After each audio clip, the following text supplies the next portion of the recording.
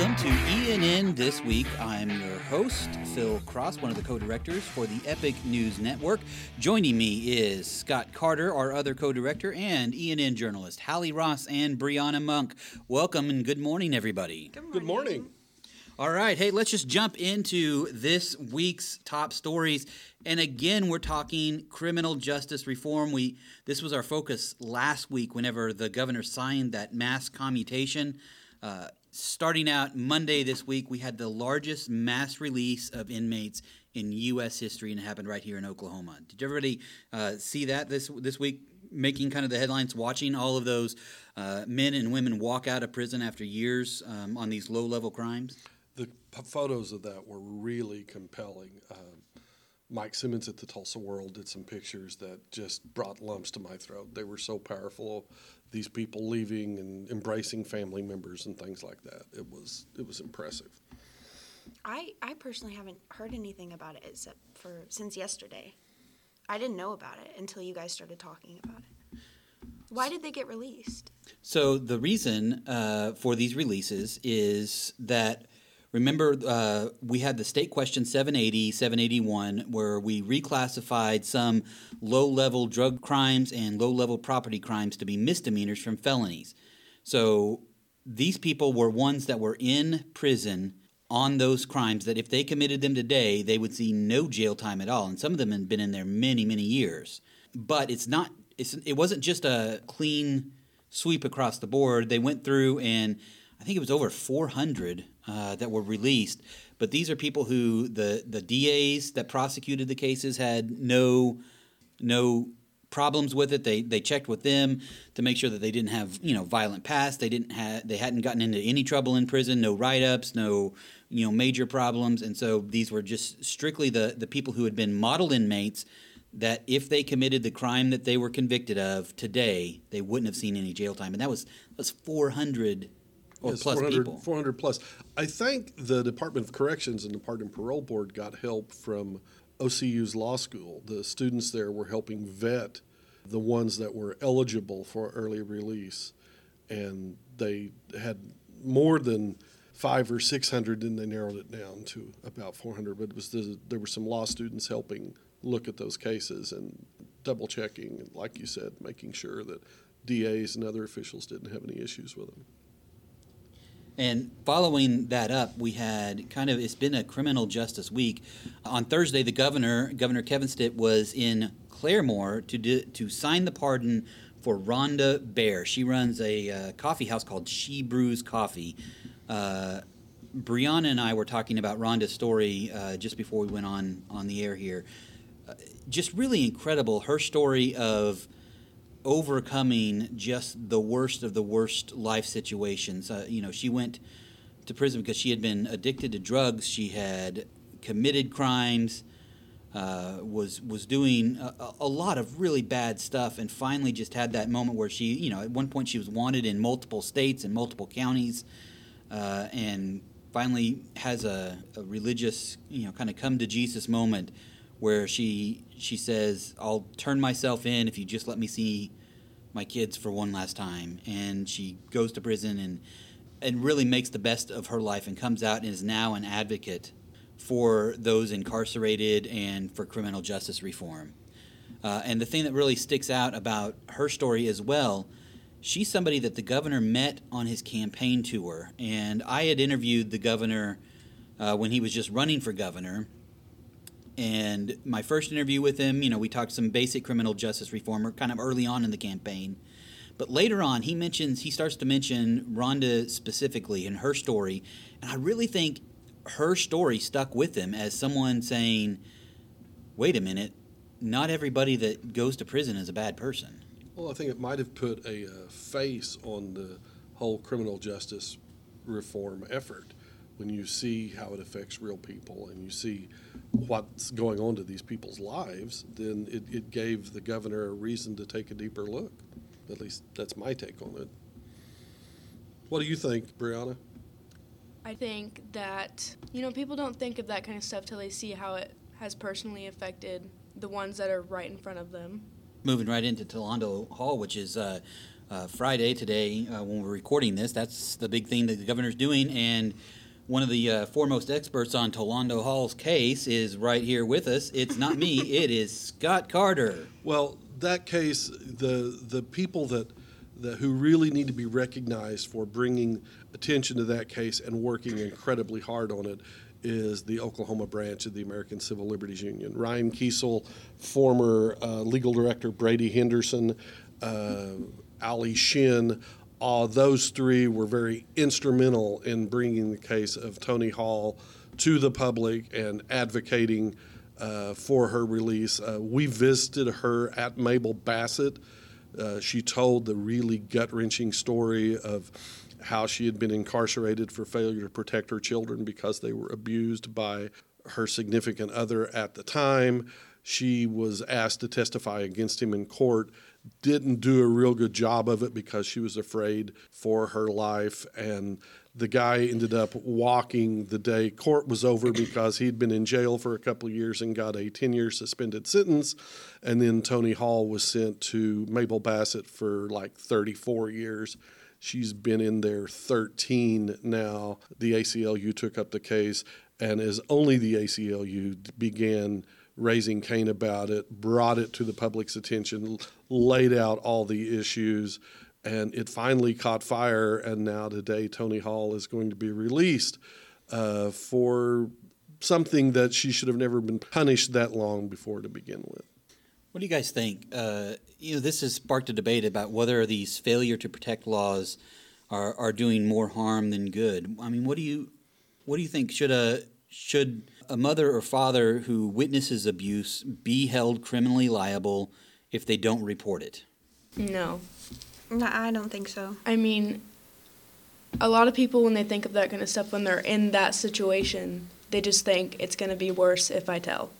Yeah, I think that, I personally wouldn't know anything about it, but I think it's very interesting how the media had such a big, a role to play in this case, and how it was a big part of helping her get the justice that she deserved. There are times that the press does great work, and this is one of those with all the attention brought forward, when you lay out the facts of the case. And it also helps that it came during a time there's been a big push for criminal justice reform. Phil's talked about that a lot, and how after many years, I was working for the state legislature years ago when they passed the 3 strikes and you're out laws, and they were warned at the time, guys, you're taking discretion out of the hands of judges, and you're going to fill prisons with people who really don't need to be there, who instead need treatment and intervention. And no one listened at the time. And now, a couple of decades later, they realized that those early critics were correct. That movement, raising issues like Toni Hall, raising issues like someone going to prison, Patricia Spotted Crow was another example. She was, I think, was it life in prison for like $34 worth of drugs? It was like 30 years, yeah. It was a huge amount, and she ended up being released. That's crazy. Well, the really crazy thing about that also is, that whole case was insane, because the police or the law enforcement had busted a meth dealer and turned her as an informant, and the biggest bust they got from this informant, the meth dealer, is someone who was selling $30 worth of marijuana. And if you look at like the potential crimes, it's just, meth is a far more scourge on our society. Right. And there were some serious issues in Kingfisher as well at the time, whenever, between the justice system there. And I think that was one of those cases that really, set people off saying, wow, wait, this isn't right, That may have been one of the cases that first started really bringing attention to it.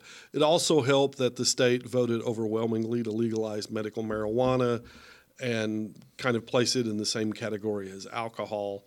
I think you're going to see a continued movement where other states do the same thing, and where marijuana just, you tax it and regulate it, and it's available to people, and it's no longer a crime to have it or use it. We're spending way too much money to keep people in prison for crimes like that, when guys that abuse children get 10-year suspended sentences. So It's nice to see some of this change. I think for both Hallie and Brianna, it's also a great lesson on how does the criminal justice system treat female? Is it equitable? It's a question that probably needs to continue to be asked. I agree. I think that you just kind of have that ability just to trust the system, but you really just need to start asking questions and like, is this right? Like you hear it in the news and stuff, but you never really think about it. You know, you're always just like, well, I guess I have the tendency not to like victim blame, but just to kind of like assume that, you know, that they're doing right by her and stuff, but that's not the case at all. I think asking questions is a really healthy way to start. I think that's an excellent idea. I think that's what, journalists do. I think if you have that tendency to ask questions, that's a good start for a journalist. Yes, it is. All right, let's move on to what's new on the ENN website this week. We've got a new story posted with a big picture on the front of a mooncake. Has anybody ever heard of a mooncake before? Fill me in. I have no idea. I have not. I think I've seen people like eat these. Isn't it like a black bean cake or something? Like red bean cake. Yeah, I've seen them before. Brianna, you read a little bit about this. Tell us a little bit about Megan's story on the Mid-Autumn Festival. So she pretty much was just doing a story about, it's a Chinese cultural festival celebrating the end of the harvest moon. Her story is actually very interesting because I had no clue about, this traditional Chinese moon cake. I've never heard of it before. What do they do? Do they just eat cakes or like? Well, it's a festival that celebrates the end of the harvest, and she posts that this dates back thousands of years, and these cakes kind of became a traditional little gift and dish to have that you share with friends and family. And there's variations of them. There are also variations of this festival in a lot of Asian cultures, celebrating the end of the harvest, which also kind of ties in with the moon and kind of lunar deities as well. One of the things that I think is really amazing about this is a big festival that happens in Oklahoma City's Asian district every year, and it really kind of goes to demonstrate the cultural diversity that exists within Oklahoma. I know a lot of people outside Oklahoma just look at it as white farmers or oil people, but there really is a really rich cultural diversity that's here if you're willing to go look at it and participate. Oh, dude, if you've ever spent a Saturday at the Super Cowwind Market just off Classen, it's fascinating. And my son is a junkie for a certain type of noodle down there that we have to go buy in bulk. And he and his brother and sister they'll eat that stuff by the truckload. And we make runs to this all the time, and it fascinates me to see the huge collection of people of all walks of life that are there, that are experiencing that culture. And it's a great way. One of the best ways to experience a culture is through food, sampling that food and trying things. We brought home different types of soda and different types of candies and things like that. And it's just worth the trip. It's so much fun. And it highlights exactly what you're talking about, the diversity in Oklahoma, the difference in cultures and how they've all kind of settled here and just start weaving their way into the fabric of this state. Next up on ENN, we're going to have this great story from Davion Daniels. You may have seen him on the ENN Now video cast for Instagram and Snapchat. We're getting that pushed out now as well. He's been looking into this issue with student loan debt. Scott, tell us a little bit about what Davion's got in store for us. Davion's story, which will be published today, takes a look at what is going on in Oklahoma, particularly with regards to student debt, and how it doesn't have quite the big problem that it is nationally. There's almost former college students are in debt to the tune of almost $2 trillion, and it's overwhelming. They can't buy houses. It's hard to get credit. It's a huge burden. You're seeing lots of discussions about this on the presidential level. Several presidential candidates have called for the elimination of student debt, things like that. And so Davion is taking a look at that from the state issue. He interviewed officials with the State Board of Regents. He's talked to people who used the Oklahoma Promise program to avoid student debt. It's a good look at an issue that is going to be affecting lots of young people for many, many years. especially Brianna, Hallie, you guys might end up in college someday. Yeah. How do you feel about student loans? And I mean, it's so expensive to go to college. Yeah. How do you afford? I mean, how do you plan? How do you afford it? What are your thoughts? I don't know. I think that I'm really glad that he's looking into it because I think it's sort of something that we haven't quite like experienced yet because I'm in sure, in high school, and so but it's kind of like, you can kind of see it like crashing into you at some point, but you're not sure like when it's going to happen because I haven't really dealt with it yet, and I think it's just really cool that he's starting to like ask those questions now rather than later whenever it's like happening to him. And I think the Epic, the guy that was here yesterday, he mentioned something really interesting about the how Epic has opportunities to help kids going through like student debt and stuff. So very interesting to me. Brianna, what about you? It's a huge responsibility for new college kids and high school seniors to think about. I mean, so many people struggle with this, and it affects them even after college. Yeah. And I don't think people actually think about that until it's like the day where you have to face that problem. Well, and the whole point of going to college is to get a good career to make money. So if you can't, like... if all your money's flowing out the door to pay for exactly. college, it's kind of not working. It's not a good system at all. Well, most high school, especially if you're a high school senior, you may have experienced making a car payment or something like that. And imagine paying out monthly the equivalent of 3 or 4 car payments to repay your student loan. How do you afford housing? How do you buy food? How do you afford other necessities if your student debt is so high you can barely afford to live? Yeah, that's crazy. And it's such a big problem. And we're dealing with so many big problems, but like I really feel like this one has the possibility to affect like a huge percentage of, kids our age. Yeah, this definitely takes a toll. And I feel like it's on only high getting schoolers. worse. Like it's only getting worse. Yeah, and I'm glad we're talking about this because Yeah. this is the kind of stuff I'm going to have to think of. Yeah. That's right. It's coming I up start soon. college next year, yeah. Yeah, that's crazy. You have to go on to some sort of education after high school if you want to do whether it's a technical school or a trade school or associate's degree or something. You need some sort of extra education to specialize in order, like Hallie said, to make money and be something in life and provide for yourself and your family. But if you can't afford that, the jobs you can get won't ever let you make enough money to save up to go to college. But if you go to college, you borrow money and then you're paying that back and you can't ever enjoy the fruits of your labor. Yeah. So I think a lot of kids my age, like, I don't know what I want to do yet.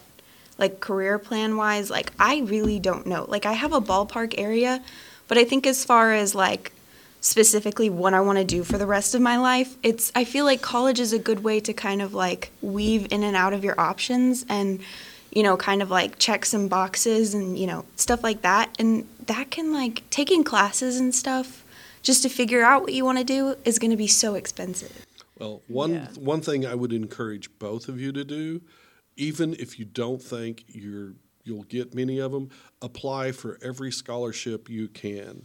Every year, organizations and companies and groups have millions of dollars left on the table from kids that don't apply for scholarships. And that's free money. That's money you don't have to pay back. That's money that you can use to supplement your There's education. scholarships for everything. There is. There are scholarships for everything. Like being left-handed. Or being redheaded. Yeah. Or It's weird. being a female studying communications. Yeah. There's a huge scholarships for that. So both of you and every other high school student listening to this, you need to step up your game in applying for scholarships. Even if you don't think you're the best student, there may be something in your background that helps you qualify. You're never going to know unless you ask. And then kind of wrapping up our week on ENN is one of Hallie's stories that she's been working on for quite a while. Oh, goodness. About the Turnpike. Hallie, tell us a little bit about what you found out. At first, honestly, not much. It was one of the most stressful things I've ever had to do just because of how long it took me to get information. I called the Turnpike Authority many, many times, and it took up to 3 weeks to get them on the phone, like with the actual person that I was supposed to be talking with. It was so difficult. And I think that I'm glad where the story wrapped up, but I think it's still like nobody wants to talk about it. I think and I'm still like, even though like the construction's still going on and I've kind of like started to like live my life kind of around it, I've still like been affected by it. The whole like the animals being relocated. It's crazy how it's not really in the media anymore, because like it's not really in the media anymore, but we're still being affected by it every single day. And so I think that I'm hoping that the story maybe like around my local area will get some outreach and maybe we can start talking about it again and stuff like that. But overall, I'm pretty happy with it. I'm just hoping that it gets, maybe some of the questions again starting to be asked about, is this right? Is this what's right for the community? And is this really where it should be? And that type of thing. Sounds like a journalist working on a big story. I know that feeling, don't you? Absolutely, yeah. Brianna, Hallie, thanks for joining us today, and we're going to wrap this up. Make sure you head over to epicnewsnetwork.org to read all of these stories and more. We've got a lot of great content up there. You can check us out on your social sites as well, Facebook, Twitter, Instagram, Snapchat. We are there wherever you are. And look forward to hearing from you. Let us know if there's something you want us to cover in the comments or send us an email. For Scott Carter, Hallie Ross, and Brianna Monk, I'm Phil Cross, and this is ENN This Week.